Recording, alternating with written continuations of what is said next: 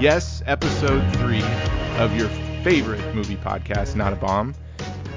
Good evening or afternoon, whenever you're listening to this. For us, it's evening, right? We are recording a day late, so it's a Monday night. And across the aisle from me is my favorite movie buddy here, Brad. How you doing tonight, Brad? Doing fantastic, buddy. I like the shirt. I like the polo shirt you got going on. Oh, yeah, you like that? I do. I dressed up for this. I did not. And Congratulations, by the way. On your daughter. Oh, yeah. She's 18C, Maryland state champs from a tournament this weekend. So, yeah. Man, I'm telling you, it was weird playing a softball tournament or going to a softball tournament with in the all middle the of stuff a pandemic. Going on, man. Yeah. I mean, it was, everybody was, obviously they did a good job of keeping everybody apart. But it was just weird. I mean, everybody 6 feet apart. Nobody, hey, look, if anybody has gone to a softball game for teenage girls, you know how crazy it gets and how excited everybody gets. And there was just this very serious kind of, there was cheering. Everybody, was getting crazy about the plays, but it was 3 days, Friday through Sunday, and they went in top seed, undefeated, and it was cool. Stayed that way. Nice. Yeah, it was awesome. It was cool also, more importantly, how is your Last of Us 2 gameplay coming along?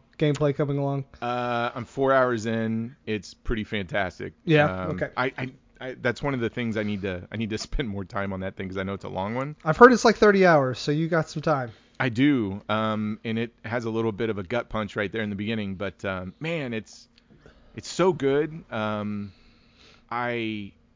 You do feel like you're playing a film. I mean, that gets thrown around a little bit with some of these games, but man, cinematic. Naughty Dog is so good. Yeah. I mean, so good. Have you played anything good recently? I have not really. I'm kind of just in this waiting period for like the new stuff to come out. Like the new consoles and the holiday season. So I'm just kind of waiting a little bit. My son is almost on the verge of like getting into video games. So I'm really excited to introduce him to a lot of the old stuff first. I thought, oh, that'll be fun. Like, should we go start with like the Nintendo, kind of how I did, and then move up? I don't know. I haven't decided how that's going to go yet, but he's almost 4, so I'm thinking right around his next birthday we'll start trying that. So, but no, I was curious about your playthrough. So it's good. I don't know if Charlie's listening. I don't know where he picked up this whole he heard bad things about it. Everything I read about it has been 10 out of 10 and best game of the year. Yeah. But we'll see. Maybe in hour 25 it just tanks. I don't know. Something happens. But more importantly, what are we here to talk about tonight? So this is number 3, which makes it your pick. And I know you've been super excited for this. So today we are going to talk about a fun little film called Attack the Block from 2011, directed by Joe Cornish. And what's the runtime on that movie? I had that as a note. Do you want to get into that now?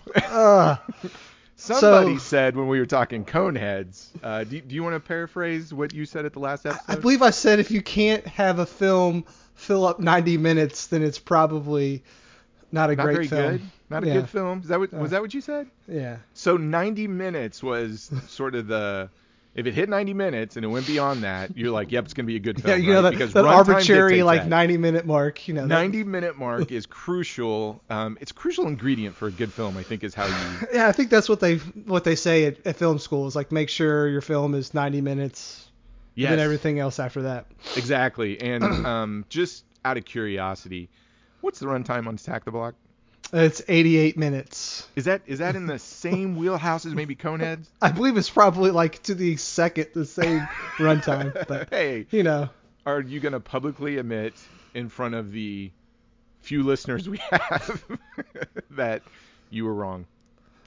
I'm wrong about the runtime critique. Okay, you're wrong about Coneheads too, but that's okay.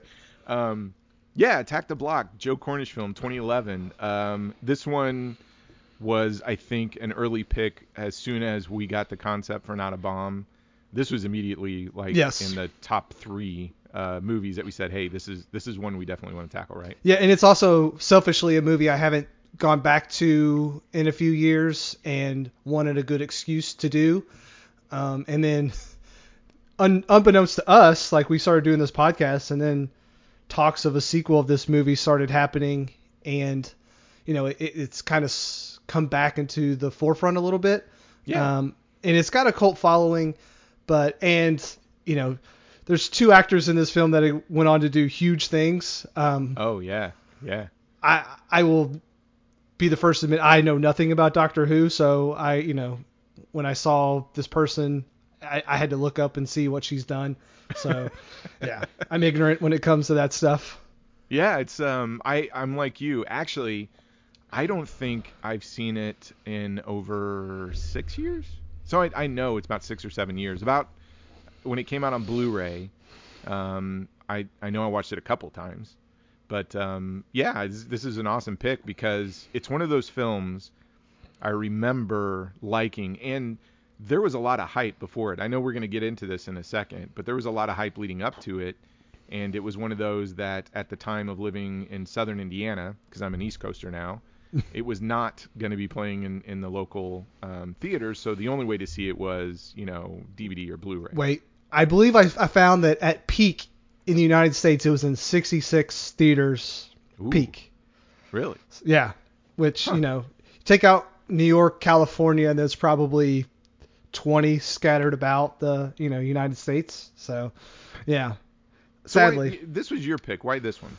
Again, I when we started with this concept, it was just one of these films that I was like, I really liked that film when I saw it probably 8 or 9 years ago, and wanted a reason to go back to it. And I am a huge Star Wars fan, so John Boyega is also kind of in the limelight right now for his, Black Lives movement involvement, and so all this stuff kind of culminating into wanting to go back and see Joe Cornish's first film, because I also like The Kid Who Would Be King, which was one of my favorite films. Either in 2000, I think it was in 2019. Yep. No one saw it.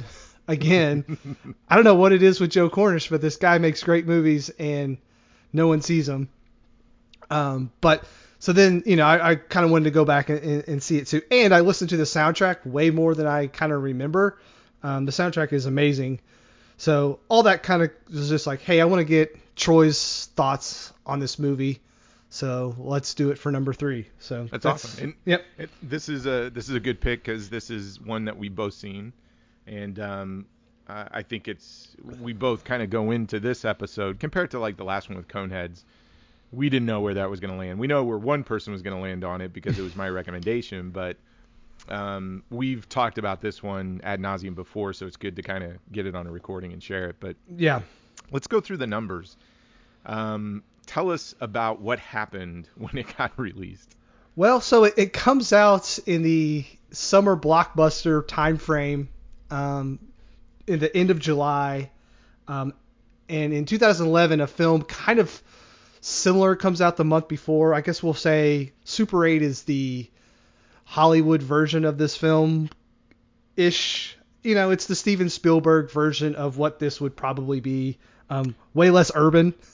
More father issues, but yeah, I think this one had a crazy release schedule because it started showing up in festivals. March? Yeah, in March, and then it's released in UK in May. UK in May, and then just kind of slowly trickling out. I know it was kind of picking up hype as it went, but so roughly the budget, if you kind of go back when pound was a little bit more value, so it was like somewhere between 12 and 13 million dollars US. It grosses half of that, and 75% of that comes from the United Kingdom. Mm-hmm. So obviously this is a homegrown film. Part of the issue with the movie in the United States is this is a heavily British, like, what would you even say, like a dialect? Like, it's very slang heavy. Oh, yeah. You almost need subtitles. Like, if you're not used to it, yeah, you almost need subtitles for it. Yeah, and they did that on purpose because all the kids are supposed to be very authentic, and the casting of the kids is, like, Joe Cornish was like, I don't want anyone to be famous. I want to, like, go to these these schools to like find these kids. Something like 1,500 like auditions for like there's like Wow. 1,500 kids for auditions and from what I was reading. And so I guess sadly it just never really catches on with the mainstream. Again, it comes out in July 2011. We have Captain America out. We have the very Super last 8 was June, right? June. June So 2011. yeah. Yep. And then early July is Captain America. Yep. Then you have Harry Potter, the last Harry Potter film. So you're like already, you're releasing in no theaters, but you're also releasing in the summer where people just want to see these big tentpole movies. So you're pretty much dead in the water. I think first week in the United States made $136,000. So Yeah, and it's weird because this is one where you would think. So now to put things in perspective, this is one that when you look at the U.S. distribution, clearly releasing it in that many theaters, it was seen as an independent film. yeah, I'm sure it was sort of a strategic move to kind of go test the waters, see what the response is per screen average, look at what kind of hype follows this. And I'm sure if it just came out swinging strong, it would have got much more play. But this is one that I think they conscientiously said, looking at this film, looking at what it is, they decided to test the waters with it. And we're going to get into this when we talk about the film because I think I can totally understand from the mindset of somebody who is looking at the market at that time in 2011, looking at something, knowing that Super 8 is sitting out there, right? Yeah. J.J. Abrams, Spielberg light, more or less. Yeah. Knowing that that's sitting out there. Sorry, I think I said Spielberg directed that. You're right. It's Abrams, but it's Abrams trying to do Spielberg. It's a very copycat sort of emulated thing. But you can definitely tell that if you look at the release schedule, how this was doing, it was one of those that they were hoping from a critical response and just a lot of fever, right, that would be around this. That if it did well with the limited release and just knocked it out of the ballpark, they were going to go strong with this. But sadly, that was not the case. And we can talk about maybe some of the reasons specifically about the film that it didn't go over well. What else? You said, now this was interesting because Joe Cornish did one of your favorite films from last year, Mm-hmm. The Kid Who Would Be King. Yes. This guy's directed 2 movies. That's it. Yeah. 2019 and 2011. And before that, I think his directing credits go back to some TV stuff. He was doing like documentaries for Little Britain. Yeah. Which is now he's very British, very British. So all this stuff is a big very controversial show because they're pulling it for some of the things that they did, beforehand. And he had a TV series. Hey, guess what, Troy? What? Blackface is never funny. Never funny. I think we all knew that. Yeah, I don't know why everybody's catching up with that, but hey, it's never whole funny. nother episode, right? Yeah. But they did do a show, The Adam and Joe Show, 96 to 2001, and he had some directing credits on that. What else did he do? So he's a good writer, right? Yeah. So he did the script for Attack the Block. He did it for A Kid Who Would Be King. Was a writer on The Adventures of Tintin. So Spielberg, right? Ant-Man 2015. He has a writing credit for that. Yeah. With Edgar Wright. Again, a lot of TV series, primarily his Adam and Joe Show. I thought this was interesting. Was considered to direct. Now, did you know this? Star Trek Beyond. Did you see that? I did. He was up for that. The Hunger Games: Catching Fire. A Good Day to Die Hard. Kong, Skull Island. And I guess, was Channing Tatum the one that was trying to get the Gambit movie off the ground? Was he the one that was producing? Starring? Okay, so and still is. It still is, and they had tried to get Joe Cornish. So I think it's interesting that here is a guy who did Attack the Block, and that was kind of his first major feature film in 2011. And the next thing, 8 years later, sort of a kid's film, right? Mm-hmm. Kid Who Would Be King. Now, I haven't seen that one. You love it, so that's another one that bombs. So we may be visiting that one here soon. I find that fascinating. He makes such a strong film here and gets no work. What do you do? What is he doing? Is he punching up? I don't know if it's his reluctance to like work with Hollywood and kind of be on the fringe. Like I said, he's very British. He works with British actors, British production companies. So he's going to stay overseas and not kind of play ball with Hollywood. And, you know, it's very cult-like. And if you're not going to play ball, maybe they're not going to let him in. Well, I mean, they had him up for all these other films. Yeah, but I think that was because I think that was more so he showed with Attack the Block that he was smart with a budget and could film a movie with a small budget. And I think a lot of times when you have someone who can make basically an independent movie for $13 million and it comes in at budget and they know, hey, we can't do this scene because it's going to cost too much. Giving him a bigger budget is nicer for, you know, big execs because they know this isn't going to go over budget. We're not going to waste a bunch of money. Right. I mean, that's the only thing I can really think of because, you know, the action in this movie is nice, but like, is it Kong Skull Island? Like, am I giving? I don't see that. But, you know, I think maybe his Hunger Games movie would have been really good. I would have liked to have seen that. I'd like to see his version of Die Hard. Yeah. Well, would we? It's funny you talk about the action. I love the action scenes in this. I think they're really good for the budget. Yeah. And everything is in context of what they had to work with. Sure. And we'll get into it, but you know, I learned a lot after going back and like looking at the creature effects and all that stuff. So. Oh yeah, and hey, for anybody who really loves this film, if you don't know the Blu-ray, go buy the Blu-ray because the special features and behind the scenes on this, especially the little documentary on the creature effects and how they did it, and the person that was working really the practical portion of it is just freaking fantastic. Well, I didn't know it was practical. Oh yeah, it's a guy in a suit. And yeah, until I watched that, like I thought, oh, you know, it's just some cool effect that they did. But yeah, I didn't even think about, oh no, you know, they kind of talked about rotoscoping and, you know, Yeah. You remember The Hobbit, Yeah. Lord of the Rings animated stuff from the 70s. Yeah, that's kind of style. So. So this thing gets released. It kind of bombs, but critically, how did it do? So I guess pretty much across the board. So it's got a 90% on Rotten Tomatoes, audience score 75. I went through some of the audience reviews, and a lot of them were like 1 star. Like, we don't like giving, you know, these are other people's words, thugs. You know, we're not gonna like them because they like, you know, jump this woman and stuff like that. And you know, in 2020 when you see thugs, it's like, oh, you don't like to see like you know, it's like Yeah. oh god. So anyway, but you know, those 1 star reviews kind of hurt this film a lot on an audience score level, but critics love kind of the blending of all the different genres, sci-fi, horror, comedy. That was one of the things I kind of forgot about is how great the gore and stuff in this movie is. It's really nice. It earns its rating. Yeah.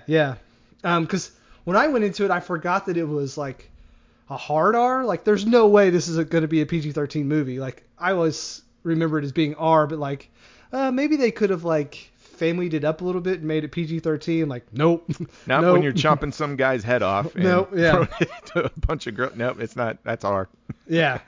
So, I mean, and again, you look back on some of these lists of like best of, you'll find this on a lot of people's lists of like films, best sci-fi films, some people throw it in the horror genre as best horror films. So, I mean, it's loved. It's got I wouldn't say a huge cult following, but it definitely has a cult following enough to where maybe they make a sequel, especially now because John Boyega's so huge and, what's her first name? The lady that played Sam. Oh, Jodie? Jodie. You know, Jodie Whittaker? She played a doctor on Doctor Who, so. The 13th Doctor. Okay.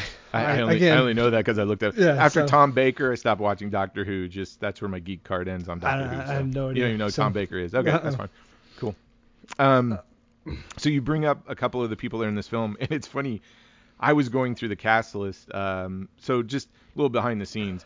If you hear some like glass with ice or something, it's because we are enjoying cocktails as we talk because, you know. You got to. You have to, right? We have kids. It's going to happen. But one of the things that we do is we sort of divide and conquer on the homework. So I was tasked to go back and look at Joe Cornish, look at the cast, look at the the people that are involved in the making of it. And usually, compared to Coneheads, we had this like 80 people that were famous in the 90s, famous now, etc. that starred in that film. And now you get down to really only three recognizable people that are in this film. And that's John Boyega, Finn from Star Wars, Jodie Whittaker, which of course Brad and I are not. Is it Whovians? Yeah, I have no idea. Okay, I think that's it. Don't hate me, internet, for getting it wrong. But her claim to fame now, from a sci-fi cult status, is playing. Is it the first female Doctor? Yeah, I'm sure the internet loved that too. Yeah. So, and then the one veteran that Joe brings on, and I'm sure it's his connection to everybody within the filmmaking community for that side of the pond, is Nick Frost. So Nick Frost has a supporting role in here. At this point, Nick Frost is, I wouldn't say a household name, but he's received a lot of recognition from two specific films, both directed by Edgar Wright, which would have been Shaun of the Dead and Hot Fuzz, which would have came out before this. Which were hits. Two perfect films. I mean, those movies are perfect. Fantastic. And they were commercially good films. I wouldn't say they're through the stratosphere, but they all did, from a box office standpoint, very well. And then critically, like you said, I think everybody universally says, those are two amazing films. So Nick Frost comes into this and has a fantastic supporting role. But everybody else, it's unknowns, and they really, I mean, if you go and look at their filmography, they're doing stuff, but nothing, at least from, I would say, an American perspective, nothing of notoriety. Yeah, and I thought that, and maybe this is just hindsight, I thought that John Boyega kind of popped a little bit more in my memory, but he really, I mean, he's good in this movie, but I wouldn't have said, oh, that guy's going to be in Star Wars in, 7 years. Like, it really didn't really cross my mind when I saw it this time. Like, he's good, and all the kid actors are good, but I don't know. It wasn't, like, crazy good. I mean, it wasn't something where I was like, oh, he's going to be huge. It's super stoic. He's got that stoic character down in this film. But would you think, oh, he's going to be in all these other movies in 10 years? I wasn't like I'm not saying it's bad. I was surprised this time of just how his screen presence wasn't as much as I thought it was in hindsight. So should we get into the film? Because I feel like we're dancing around some stuff. Let's just get into the film. Okay, so let's talk about the casting. So it's interesting. John Boyega, Jodie Whittaker. Let's talk about those two. Out of everybody in this film, in hindsight, you look at it and you go, well, there's two big stars that came out of this cast. And let's first say, as an ensemble cast, I think it's just pitch perfect. I think everybody that they brought on for the respective characters, even down to the little kids, what was it, Props and Mayhem? Mayhem, yep. Are fantastic. The girl characters are awesome. Oh my God, yeah. I mean, everybody brings this uniqueness to it. Even the sub-villain, the drug dealer. I'm sorry. Hi-hats. Hi-hats, okay. Yeah. It is fantastic. But what I think is interesting is you watch this, and I can't think of anybody, and again, opinion, right? So we could be totally wrong on this, and I don't know how you feel. But I look at this from an ensemble piece, and I can't say that I look at anything here and go, that is a breakout performance. Like, I think it works fantastic in the context of this film, but I cannot say that, oh, that person, John Boyega, is just a rising star. No, I 100% agree. I think, again, it's none of these performances are bad, but I think purposely they're getting these kids who can be these characters because that's maybe who they are kind of inherently. I mean, maybe not as like gangstery as they're playing it up, but they're, maybe taking their personality and turning it up to 11. So maybe they're not acting as much as I initially thought, but yeah, no one is like breathtaking. Like I didn't like, so let's compare it to Super 8. You look at someone like Elle Fanning is in that movie, Hmm. and you see that and you're like, oh my gosh, like she gives a great performance, and you're like, oh, she's going to be doing other stuff now. She stands out amongst everybody else. Yeah, yeah. In this one, there isn't anyone. Actually, I thought the stoner guy. Alex Esmail, Yes, Pest. yes. I Yeah, thought he was actually the best. That was the note I wrote down. I put down, why isn't Alex, I think it's Esmail, Esmail, Yeah. Esmail, we'll say it, right? Alex, if you're listening, I think he you was can the most. correct us. Yeah. Yeah, he was the most fun character. I think he nailed his parts. Every scene he's in, I think he just has this charisma you gravitate to, and everybody plays off him so well. And that character is so great, right? Yep. Yep. And he's like, I don't understand why he isn't as big as Jodie or John. Yeah. I 100% agree. Like, yeah. I loved his character. I think he's super fun. He's the funniest character in the movie by far.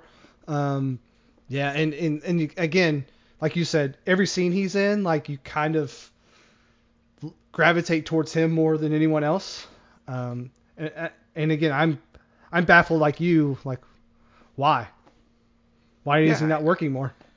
Well, he's working. I kind of, I'm hoping it's one of those that at some point he's going to get some just freakish opportunity to do a film with some big name director, and then all of a sudden hits the A-list, right? Yeah. Because I would say if he could maintain, and I have not, and I looked at his filmography, everything else he's been in, I can't say I've seen anything else that he starred in.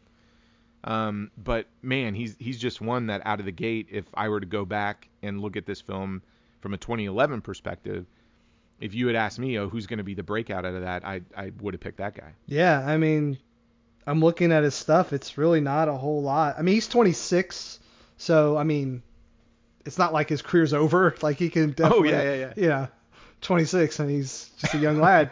So. No, he's fantastic. But I mean, you cannot deny that the one thing this film gets right, that I really enjoy ensemble films. Like there's something great about putting a big star.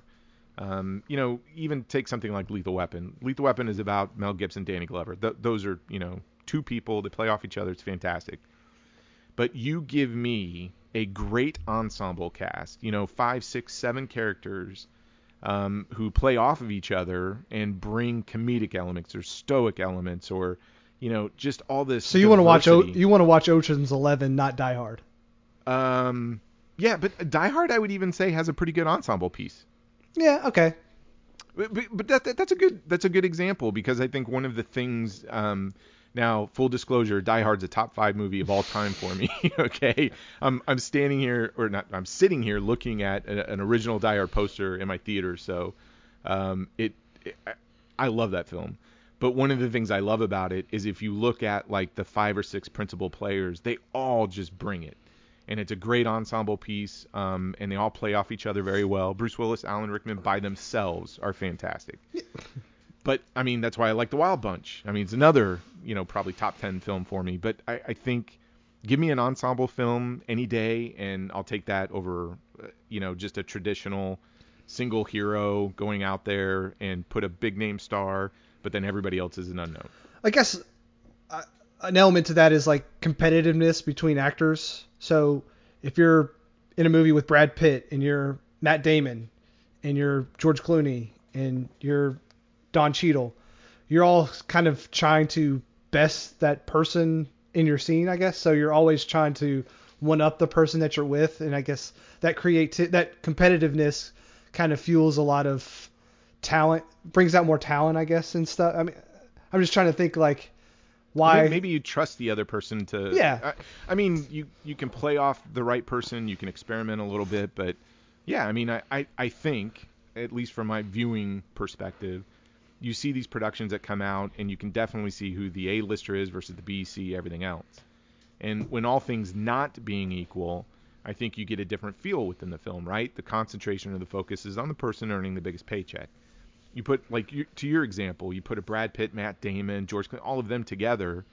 If there's not much ego going on, and they can all kind of let it go, I think you get a better performance all around, and they'll play off each other, their experiment. And this is a great example of He got a really good director. I wouldn't even call him a competent director.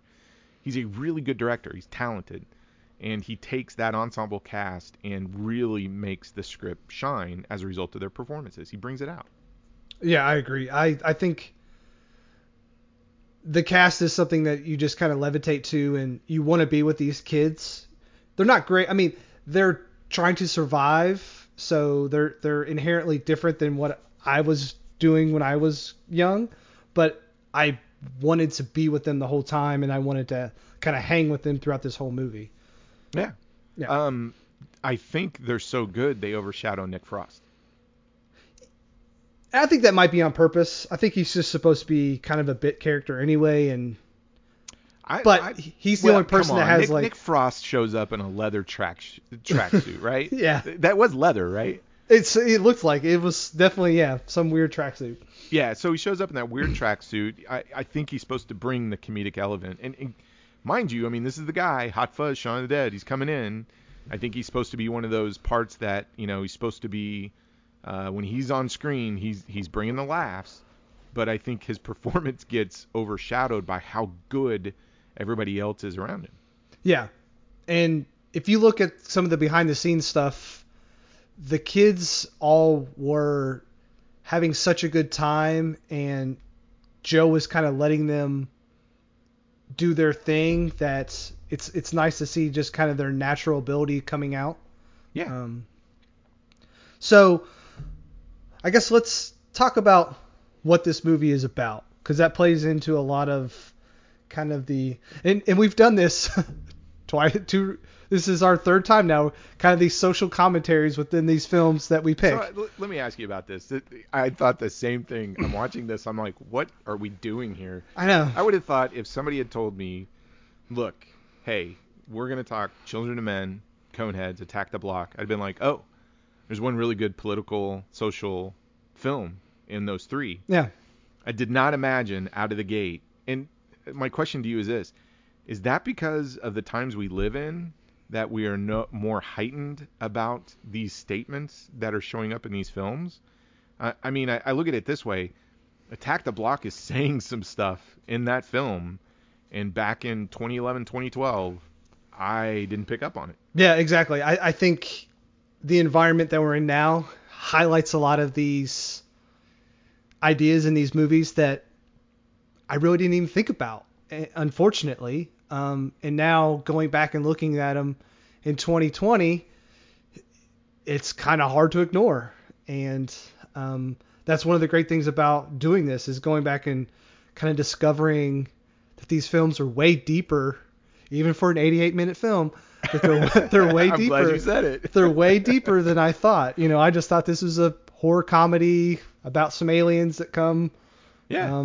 And I thought it was the British Super 8, right? Yeah. Or, there's that Ghostbusters Afterlife coming out now, and this is like kind of proto that movie, because, these are kind of, or let's say it's the urban Monster Squad. Yeah, no, that's true. It's weird because, man, if we keep doing this, it's going to be, not a bomb podcast, or not a bomb, but some political. Yeah. We got to Yeah. But no, it struck me as odd. So, okay, you were going, I didn't mean to interrupt you. Go ahead. No. So I guess our kind of first interaction with our main characters is they're trying to jump Sam for, money, her cell phone, so she has a wedding band or an engagement ring, right? Yeah, I don't know. She says she has a boyfriend, but I don't know. Yeah. There's, it's never really said too much, which is totally fine. And then something happens and aliens show up, and essentially the whole movie kind of is they kill this one alien. Turns out it's a female, and the rest of the aliens, which are like these gorilla-like monsters, and I'm sure, I mean, the style in which these monsters are made is amazing. And like we were saying before, I thought it was all CGI, and then when I went back and watched the creature stuff, I'm like, oh my gosh, that's a guy in a suit. Yeah. And they did some post-production work on it, highlighting the teeth and just kind of enhancing stuff, doing a really, they said they like contrasted the hell out of this movie, so like the blacks are really really black, and so the monster just kind of like is hidden, and it's And I mean that teeth, monster's like the blackest black I've ever seen. And the teeth are practical, glow in the dark or light up teeth. Because Yeah. if you've seen if you haven't seen this film, sorry if we spoiled a little bit of it, but and we warned you like I don't know how many episodes ago. So Yeah, 9 years. yeah, you look at when they open their mouth. That is like one of the coolest effects ever. But I want to go back to something you said. So first introduction of these characters. Right out of the gate, they mug a girl, right? And then the first thing that pops up, an alien, you don't know it's hostile, you don't know what it is, and they chase it down into a shed, and all of them just jump it and kill it. Yep. Then they put it on a stick, and they're parading running around. Yeah, they're parading around the fact that they killed this thing, that nobody knows what it is.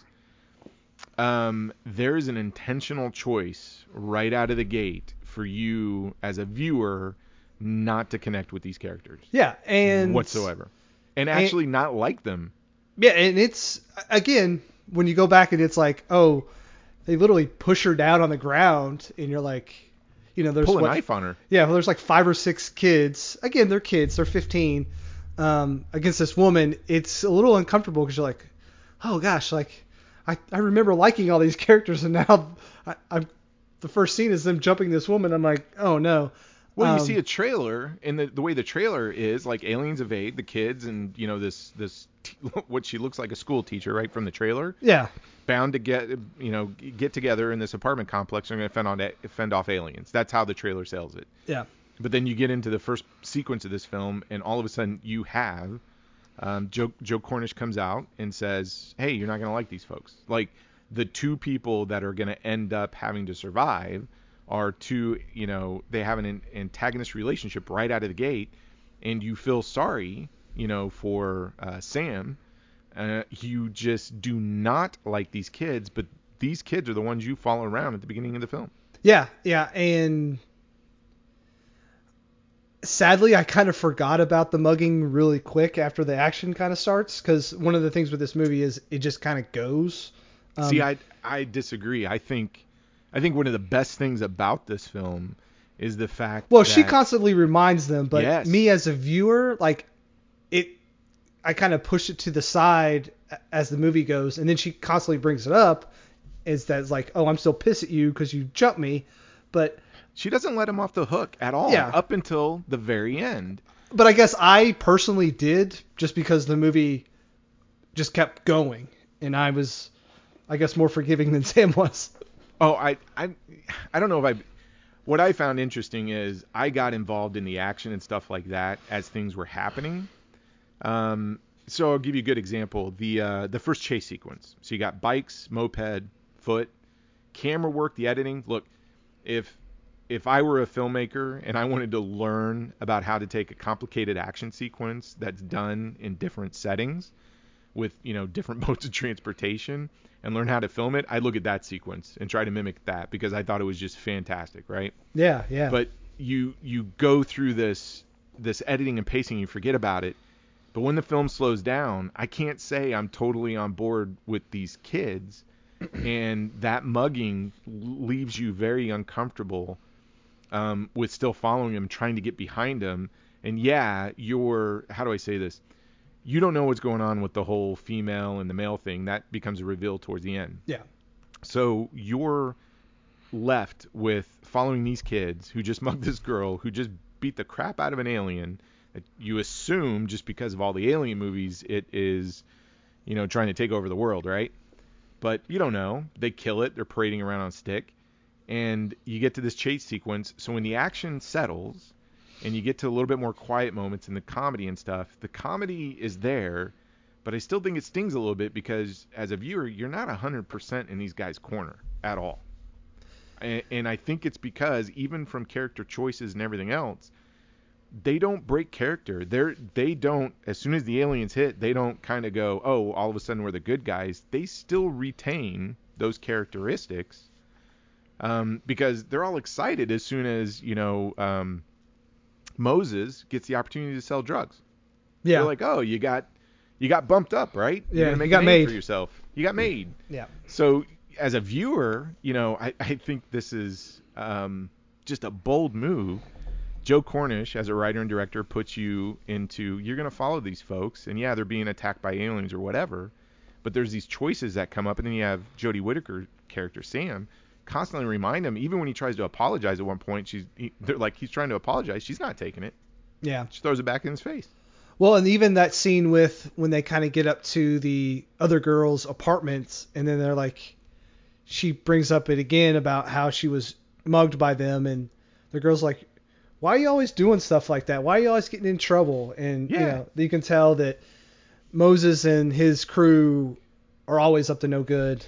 But I think that's, obviously that's on purpose. Like, that part of the film is on purpose. I love the response too, where they're like, well, if we'd known you'd lived here, we wouldn't have Yeah. mugged you. And you're like, oh, Yeah. that makes it better? I'm like, the fact that she keeps throwing it back in their face and saying, no, I'm not letting you off the hook. Again, that's bold. That's not Hollywood writing. I think you made the comment earlier, maybe the reason why he hasn't taken these Hollywood projects is because him as an artist wouldn't tolerate that kind of script. Yeah.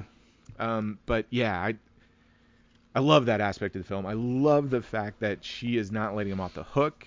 The great thing about this ensemble piece, and from a script writing perspective, is the characters do go through a story arc, and you see transformation at the end of the film. And I'll say this, the last 15 minutes, I'm rooting for everybody. First, what was it, 15 minus 88? So 73. Yeah. I'm probably in Sam's camp more than anything. And I'm not 100%, behind these kids. But you get to the last 15 minutes, and there's a great monologue Moses does. I think it's jaded. But when he's talking about, hey, they sent drugs, then they sent guns, and now they send the monsters to get us. Yeah. That's when it slaps you in the face when you're like, oh. Yeah. You start to understand why these characters are making the choices that they're making, why they did what they did to Sam. Yeah. Not saying it's right or wrong, but you get some perspective from it. And then they start really introducing this concept, because you talked about what's the film about. The film is about actions have consequences. Exactly. So the morality part of it is they have no idea why the aliens are here. Aliens could have been here peacefully. Absolutely, yeah. They kill what turns out to be a female, and it releases a bunch of pheromones, and is the reason why these monsters are constantly after this group is because Moses has all that stuff all over him. So they are attracted to him. So his actions have consequences.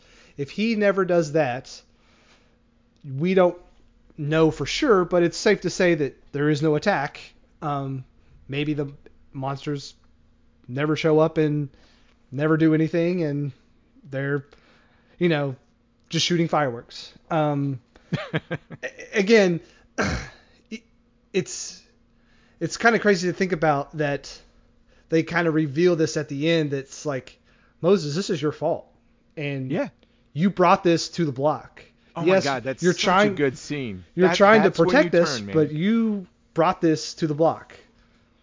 Yeah, even the whole idea of the mugging at the beginning of the film, and why she isn't, she is saying it 100% up until probably the last part. She is not behind him as a simple fact of anything outside of her survival is dependent because he's the toughest, right? Yeah.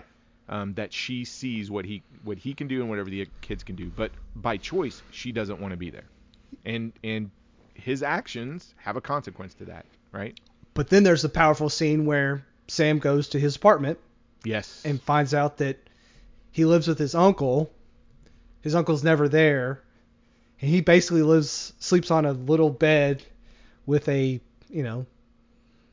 sleeping bag, and that's it. And she asks him how old he is, and he says 15. That and she's blew like, me away, dude. Yeah. I totally forgot that, because you're watching these kids and you're thinking, seniors, college kids, whatever it is. They have a maturity, but when she finds out Moses is 15, I'm like, what? I actually had to kind of pause it for a second, go, 15. Yeah, because John Boyega is a big dude, like, Yeah. good Lord. But so I mean, there's this. So again, it's this push and pull, right? So you're not supposed to like these characters, but again, we've kind of social economically, we've pushed these people off to the side because they're poor, Yep. and we made them survive by selling drugs and doing crime and just perpetuating all these stereotypes and being constantly afraid of the police. Again, to me, it's kind of reminiscent of right now. It's like, what happens when you put too much water in a balloon? At some point in time, it pops. And, these kids have just kind of gotten to the point where they'll do anything to survive. And if that's to jump a woman, then that's what they're going to do. Obviously, you're not supposed to agree with that, but that's kind of the cards they're dealt, and they're playing that hand. Yeah, you mentioned they don't want to go to the police, and I gotta say, as a film viewer, right? So I would have never have thought that to be outside of anything that just some kind of plot device or contrivance until you really take a step back and look at what is going on today.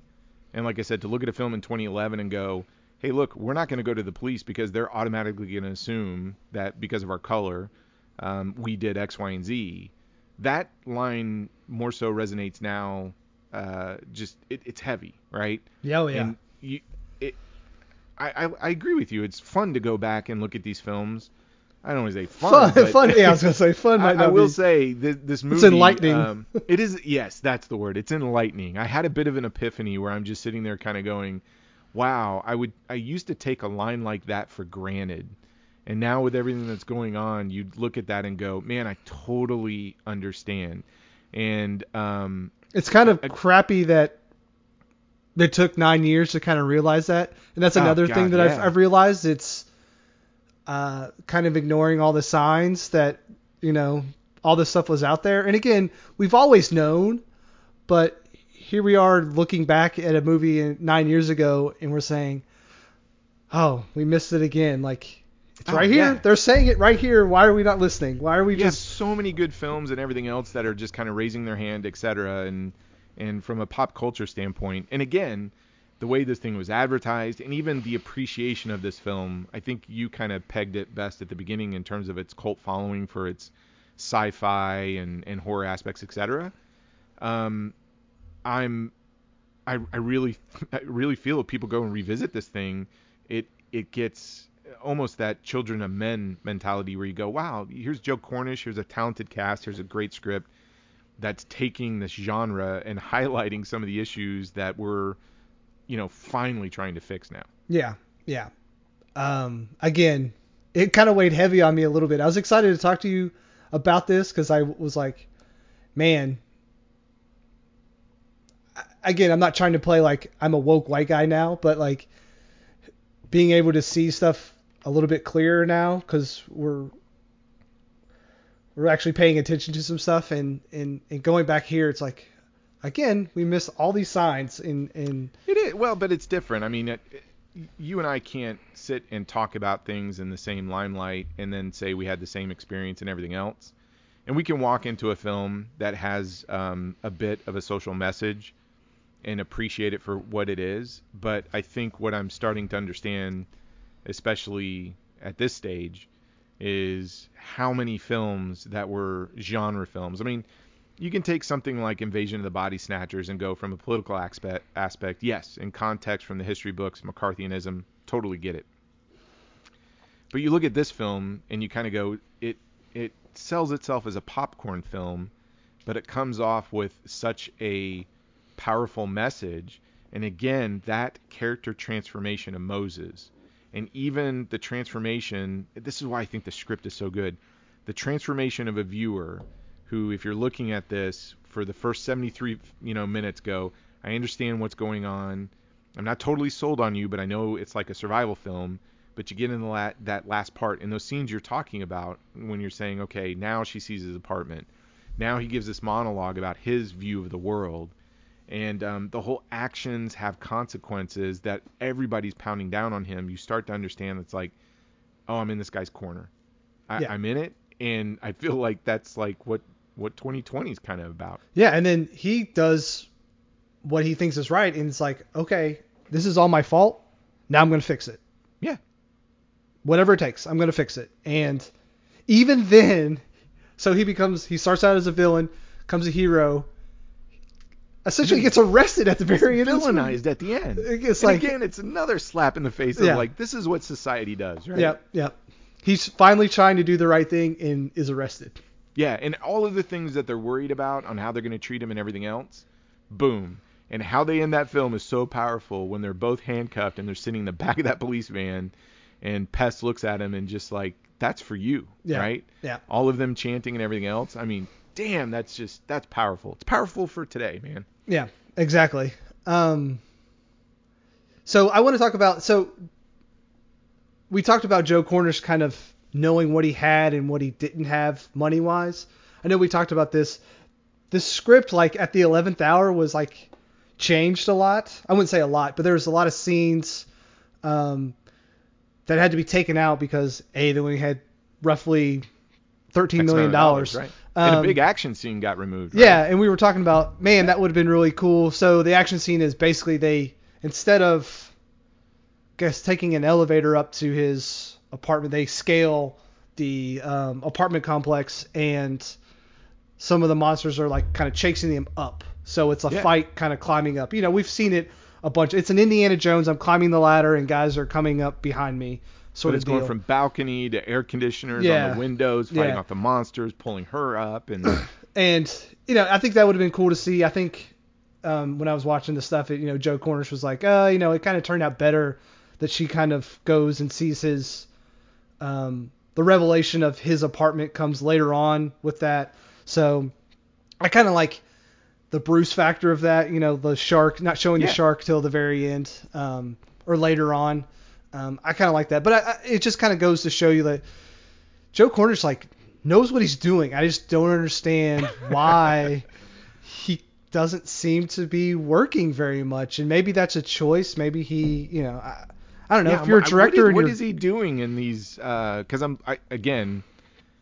all we've got is the freaking internet. We don't have Joe Cornish here kind of going, hey, dude, what'd you do last week when you weren't working on, you know, the freaking Adventures of Tintin 2? I don't know. Yeah. No, I agree. You said something. So we were talking about that sequence that they cut out for the action sequence. What did you think about the action in the film? You pegged it as the horror, the comedy element, the science fiction, etc. But I noticed even in your description, you didn't really highlight the action scene. No, and that was because I initially kind of forgot about the action in this movie, but then you kind of go back, like that hallway scene with the smoke. Oh my gosh. Where they shoot, like there's like 4 or 5 sequences in this movie that is like just breathtaking. That being one of them, where they shoot these fireworks. Pest is like got tons of fireworks. So again, Guy Fawkes Night. Did you know that that's like what this was? Like this takes place on Guy Fawkes Night. Is that the Vendetta? Yeah, the Vendetta. So I guess that's why he has all those fireworks. Is basically I didn't pick up on that. Yeah, they shoot. So that's why he has all these fireworks, and that's why they're out. But anyway, he's like shooting fireworks down this hallway. It's filled with smoke. And the slow motion of the 2 bottle rockets, are they bottle rockets? Yeah. Like coming down. Look, if anybody wants to know how to shoot slow motion sequences, so even the big chase sequence at the end, the climax, is mostly slow motion of him running through the living room to go through the hallway to get into his room to go out the window because it's, you know, the big explosion. That whole thing is flippin' amazing. All right. It is slow motion. It is art in motion. It is fantastic. Yeah. And it's thrilling. Like most of the time with slow motion. You think of 300. You think of it just kind of like this gimmick a little bit. Yeah, 300 even. It's like, oh, it's cool to look like, you know, to look at, and you see action sequences. But very few directors can use slow motion in a visceral way that adds the tension, right? Yeah. And Joe Cornish nails it in this film. Yeah. I guess I should have brought up the action at the very beginning because this is definitely Yeah, an you action. should have. I'm sorry. You totally glossed over that. I'm sorry. Man. It's my fault. And that was one of the notes, like the action sequences in this, like and again, I'm so amazed when you look at that first chase sequence between all these guys take these separate paths, and one guy's on foot and he's jumping from one bridge to the other, yeah, and the moped wipes out and all this other stuff. And I'll tell you what, the reason why I thought, and I don't know how you felt, but those monsters, the reason why I thought for CGI perspective was just how the monsters move, like they're so quick, etc. Yeah. But you watch that behind the scenes, and that guy in the suit with, I don't know, they look like crutches. Yeah, yeah. Dude, that guy was like doing 60 miles per hour in that suit. I don't know. Yeah, he's just running. It's scary. It was. Yeah. And they said like that brought a lot of real tension to the film because it's not a CGI monster running behind you. It's some guy in a suit that's running behind you, and you can really see it, and it looks scary when it's running. So like a lot of the times they said we're not really acting, like it was terrifying. It would be, yeah, because it's a practical effect. You got these glowing teeth or whatever. I mean, can we talk about the monsters? My favorite sequence of that freaking monsters is when it's coming. I can't remember. You see outside the window. Oh, it's with hi-hats. It's the girl's apartment. Yes. No. It's before that. It's the girls talking. Yeah. And it's when the what's his name gets his head bit off. Oh yeah, with the he's wearing the helmet. Yeah. You see like two of them, right? There's two, and they pop up in the window outside, and like you said, it's black as black, but all of a sudden you see these teeth open. Oh my God, that's so cool. Yeah. I think that's like the lasting image is obviously the monsters in this movie, just how perfect they were created. For a reason, because they didn't have a whole lot of money, so you can hide a lot if you just make them super black with like, let's have something neon green to kind of give them some sort of uniqueness, and they nailed it. And did it practically. I still can't believe they did it practically. I mean, that's like the greatest thing about creature design is you always want something that's memorable, unique. You know, Predator, the mandibles or whatever. Yeah. Did I say that right? Yeah, it's mandibles. Mandible. Okay. So you get that, and you remember that from an iconic look for the Predator, and you get these creatures with those teeth, and it's like it's so simple, it's so basic, but oh my gosh, it's so effective. It lasts. It works so well from a practical perspective. What else you got, Troy? You talked about the music. So when you said you listened to the soundtrack, like the music itself, so we're talking the instrumental music, I found was fantastic, and that was Stephen Price and Basement Jaxx. Yes, Stephen Price. This is kind of his coming out party, to say. I mean, the soundtrack is electronica, stuff like that, but it is great. And it is a urban sci-fi vibe, man. Yes, I mean, it nails it. Yes. And you'll hear a lot of mixtapes. So like hip hop artists make a lot of mixtapes based on a lot of these beats and stuff. So it's kind of gone into like, oh no, this soundtrack is on point for sure. Oh, it's so unique. It adds so much flavor to every scene. Now, this is a different movie, and it's a quieter movie and all that stuff, but like a film like Drive, you think about that movie is a movie, and it also has like this stellar music.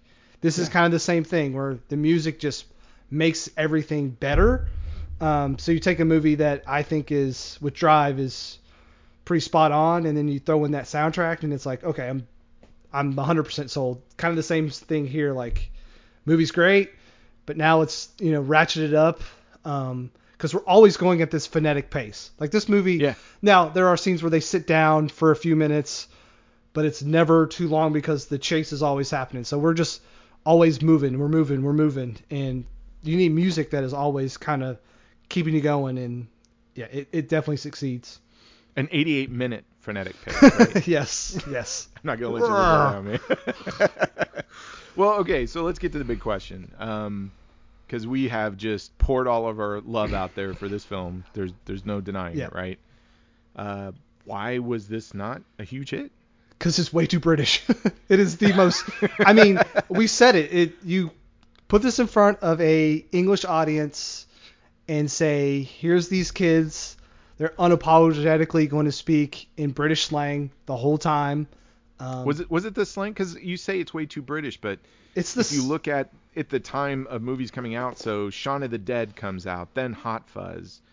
I mean, there's no accident Nick Frost is in here. I think it's the because slang. I think it's trying to hit that same vein of kind of look, hey, we've got these hits. There's genre hits coming out of England. Edgar Wright is putting this stuff out. So you think that it's that too Englishness. So does that mean Shaun of the Dead and Hot Fuzz were not too English? Or I mean, they're Yeah, they're a little bit more Americanized. Again, we've watched James Bond for 50 years, so we're not opposed to, Michael Caine's been a thing for a long time. So it's not just that it's English, but it's like these kids are unapologetically going to speak this slang. It's almost like a different dialect, and it's heavy. And again, it's not like this film is like PG-13. It's R, and there's gore, and you're gonna get a bunch of I don't know. There's just so many things going against this movie because it was limited, but also it's so British. Like the British, like it's just the dialect that it is.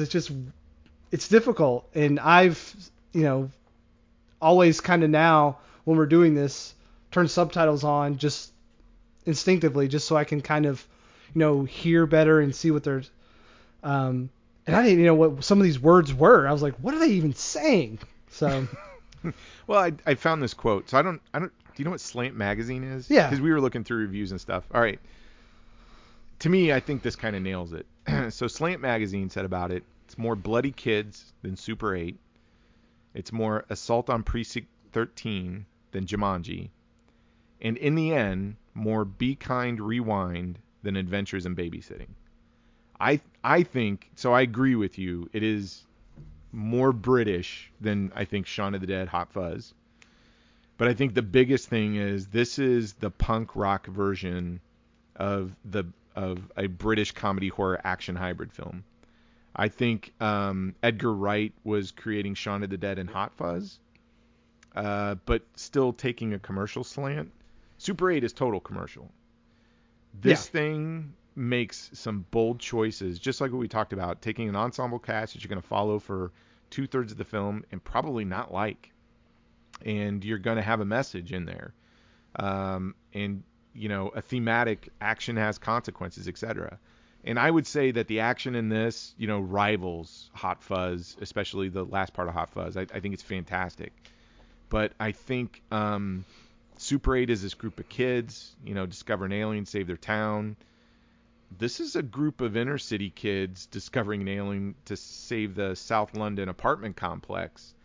That alone meant it was not going to have any commercial success in that time period. Yeah, it's again, the mass appeal of this movie was never going to be a thing. I mean, this movie was never going to be $100 million. Now, maybe I think deservedly it should probably make way more than 6.5. But I think it should be one of those films that comes up. I mean, the whole idea of the podcast was let's talk about movies that don't get enough love. I mean, you talked about it. It shows up on some lists, but this is one that I would love for somebody to come back and say there should be a sequel to it. We should invest more into this world or those characters, especially Moses. Moses is such a great character, and I would love to see especially by that the end, continue. yeah, for sure. Yeah.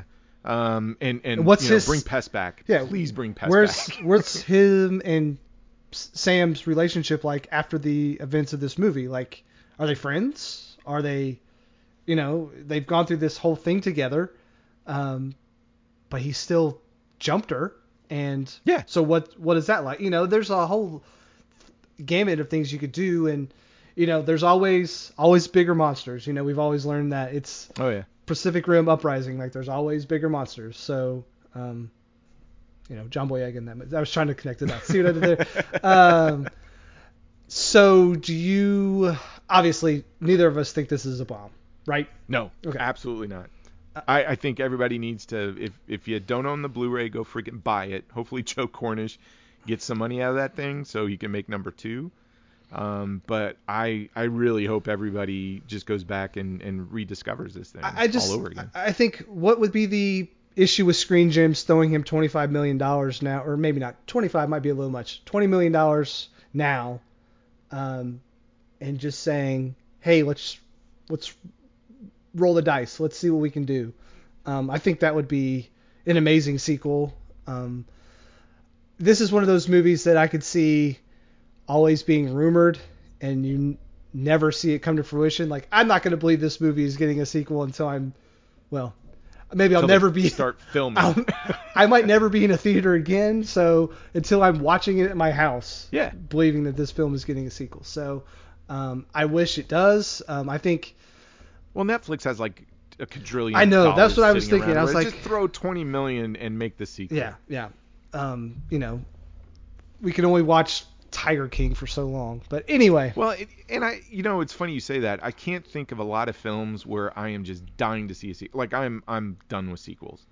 Give me original stuff, right? Yeah. There are very few movies out there that make me yearn for. I want to revisit those characters again. This is one that I would kind of go, yeah, I'd really like to. I would champion the sequel in this. I 100% agree.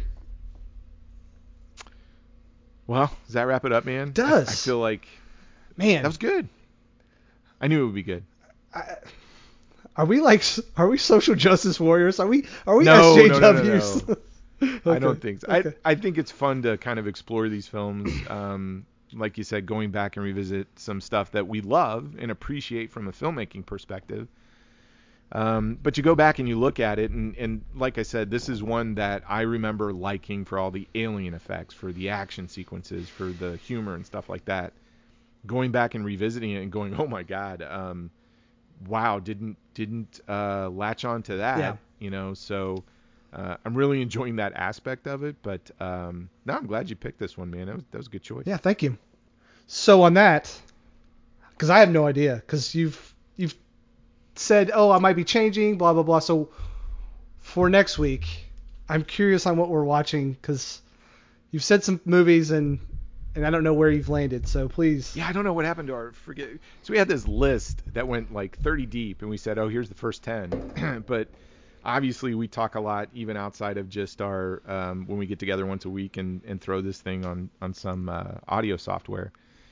And it's amazing when we started this discussion how many films you go back and look at and you're like, oh, that was a bomb. My favorite, though, is when you texted me about, was it Unstoppable? Yeah. Chris Pine, Denzel Washington? Yeah.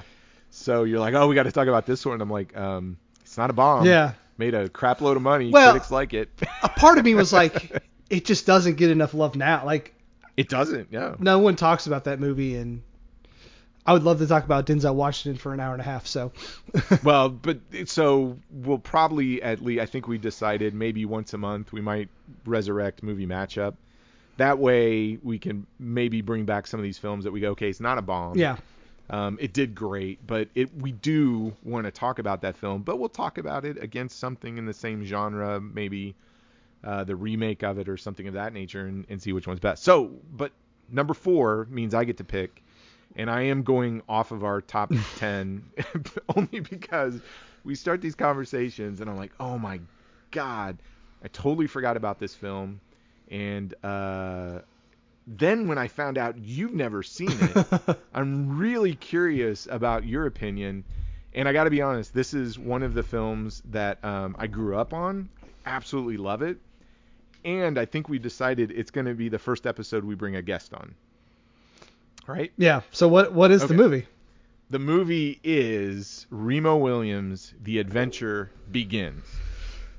That's just what I thought you were going with. So you did send me the trailer actually a few weeks ago, and yes, we've already That's when I found out you'd never seen it. And then we were like, this Asian character might be problematic. So yeah, whitewashing is not a new thing. We are going to have a guest. Now keep in mind this came back out in 1985. Yeah. So again, and yes, it is based on a very, I hate the word, I don't know if I would use the word famous, because if I were talking to you, like if I said, hey Brad, did you read one of the Destroyer novels? No. Okay. No. Yes. I can't. Yeah, it's based. You on got a a very key word in long-running- there. you said read, and Oh sadly yeah, sorry about it. Reading's hard. Yeah. I got it. But yeah, I mean that series has been going on. I got to do my homework, but I know it's like over 150 books. But what's funny is the reason why we're bringing a guest on, and how we got into deciding Remo Williams is we started the show off. Brad congratulated for my daughter this weekend winning a softball tournament. So one of the coaches and a softball dad. See, this is what I love about movies. And I know this is how you and I met. Is just we started talking about movies. And as we talk and we're like, oh, you like this? Oh, I like this. Blah blah blah. So the dad and I are talking about films, and we get on the subject and we go through like 80s action films, and I make the comment, and again, didn't even think about the concept of it's 1985, and I will be honest with you, not till recently did I not know that the Korean character was played by a white guy. More on that in a week. God, I was so oblivious to that. And so we're talking But about it was it, and I go, 1985, which it was is 1985, and I was like, man, I love Remo Williams. And the other softball dad's like, oh my God, that's one of my favorite films of all time. And John is his name. John is one of the greatest guys you could ever know. So he loves action films too. And so as we're talking about that, and we're going on about Remo Williams, and I told Brad, I'm like, I'd love to bring John on this. So he's like, yeah, let's bring him on for the first guest. And not to single anything out about John, but John is Korean. And in our talk about Remo Williams, and when I discovered it was played by a white person, this character, John started telling me about how it was received in Korea. And so I think it's actually going to be a very fun discussion. Yeah, it's our social commentary for the week. So yeah, like we couldn't just pick a movie and go, hey, let's champion this thing, and there's no, it's just the time. It's the times, man. It's I guess just hard to ignore. But it'd be fun. No, Yeah. if anybody has not seen Remo Williams, go and watch it. I'm just telling you, it's gonna be amazing. So, Brad, you gotta watch so I it. use the Just Watch app. It basically, you enter in a movie, it'll tell you where you can watch it and all that stuff. Vudu has it to rent for $3.99, which is how I will watch it for our show next week. So if anyone is confused on how to watch it, look on Just Watch, and it'll give you some options. Or you can spend a lot of money and get the Twilight Time Blu-ray, which has an amazing feast of special features. I looked on Amazon, man. It was... I mean, I spent stupid money on stupid things, but this was like, I don't know yet. I don't know. Well, I'm telling you, after you watch it, you're gonna go buy it. Okay. It's that good. No, that's the next one. So let's get all the official stuff. So if anybody wants to give us their list of movies that we should be talking about, because I'm telling you, folks, we will get through our own list, but it's amazing how our conversations and even suggestions that we've heard about have kind of derailed our list. Yeah, and So I've also noticed our first three films had a science fiction tinge to them, so I'm glad we're just kind of doing like an action movie. Unless Remo goes to the moon or something like that. I don't know. No. Okay. No. Action. Totally Okay. believe everything in Remo Williams is totally believable. Okay. Like you could probably just do it. Okay. Like you and I just go out and practice, and we practice Shinanju 8 years from now. We're doing it. Okay. Sorry, I interrupted you, but I noticed that we were all like science fiction. There was like science fiction and comedy. And it was like science fiction, comedy, horror, action. So. Well, it's no secret. I mean, to be totally transparent here, you and our relationship started as a result of horror conventions. Yes. So horror movies, science fiction, that's kind of our wheelhouse. For me personally, then it deviates to Hong Kong action films from 80s and 90s. Which I think, all of them. All of them. Yeah. Which I'm telling you right now, there's a couple that I've got that are like what, number 35, 36 on the list. We'll get them in there. But listen, if anybody wanted to send us their suggestions of things we should talk about, how do they do that? That is notabombpod@gmail.com, and then on Twitter it is @notabombpod. And Troy and I are really bad at social media. Oh, it's horrible. I'm so trying to bad at get it. better, but I have just a strong distaste for. I posted something on Twitter today about an apple pie Kit Kat, Yeah, which was amazing. I know. I saw that. So yeah, it was good job. It's good. Thank you. I'm trying. I'm really trying. So my wife was even like, "Hey, do you want me to do your social media?" And I was like, "Maybe." Did you tell her yes? Yeah. Did you say yes? Yes, Tell I her almost. yes. Yeah. So, this empire that we're building, we can start writing checks to people to do stuff for us. So. Oh, okay. Yeah. Well, that was a great discussion, man. Always love sitting down and talking films with you. I can't wait for next week to get John on. You're gonna love him, and I'm really I am so excited to introduce this film to you, just to get your impression of it. Yeah, because I have no nostalgia for this film, so my view will be brand new. So I own the novelization. Oh I God. own the original movie poster. I own everything. So again, I own some Destroyer books. This is the first time. This is our first film out of the. Of course, it's our fourth film, but of something new for someone. So we're gonna try to go along those lines sometimes too. Well, no, Children of Men I hadn't seen before. Oh, that's right. Yeah. Yeah. Oh. This is the first one that's new for you. Me. Okay. Yes. So you got that part. Okay. I'll let you host from now on. Shush, man. All right. Well, let's call it a wrap, and we will talk to everybody next week. All right. Bye-bye. See ya.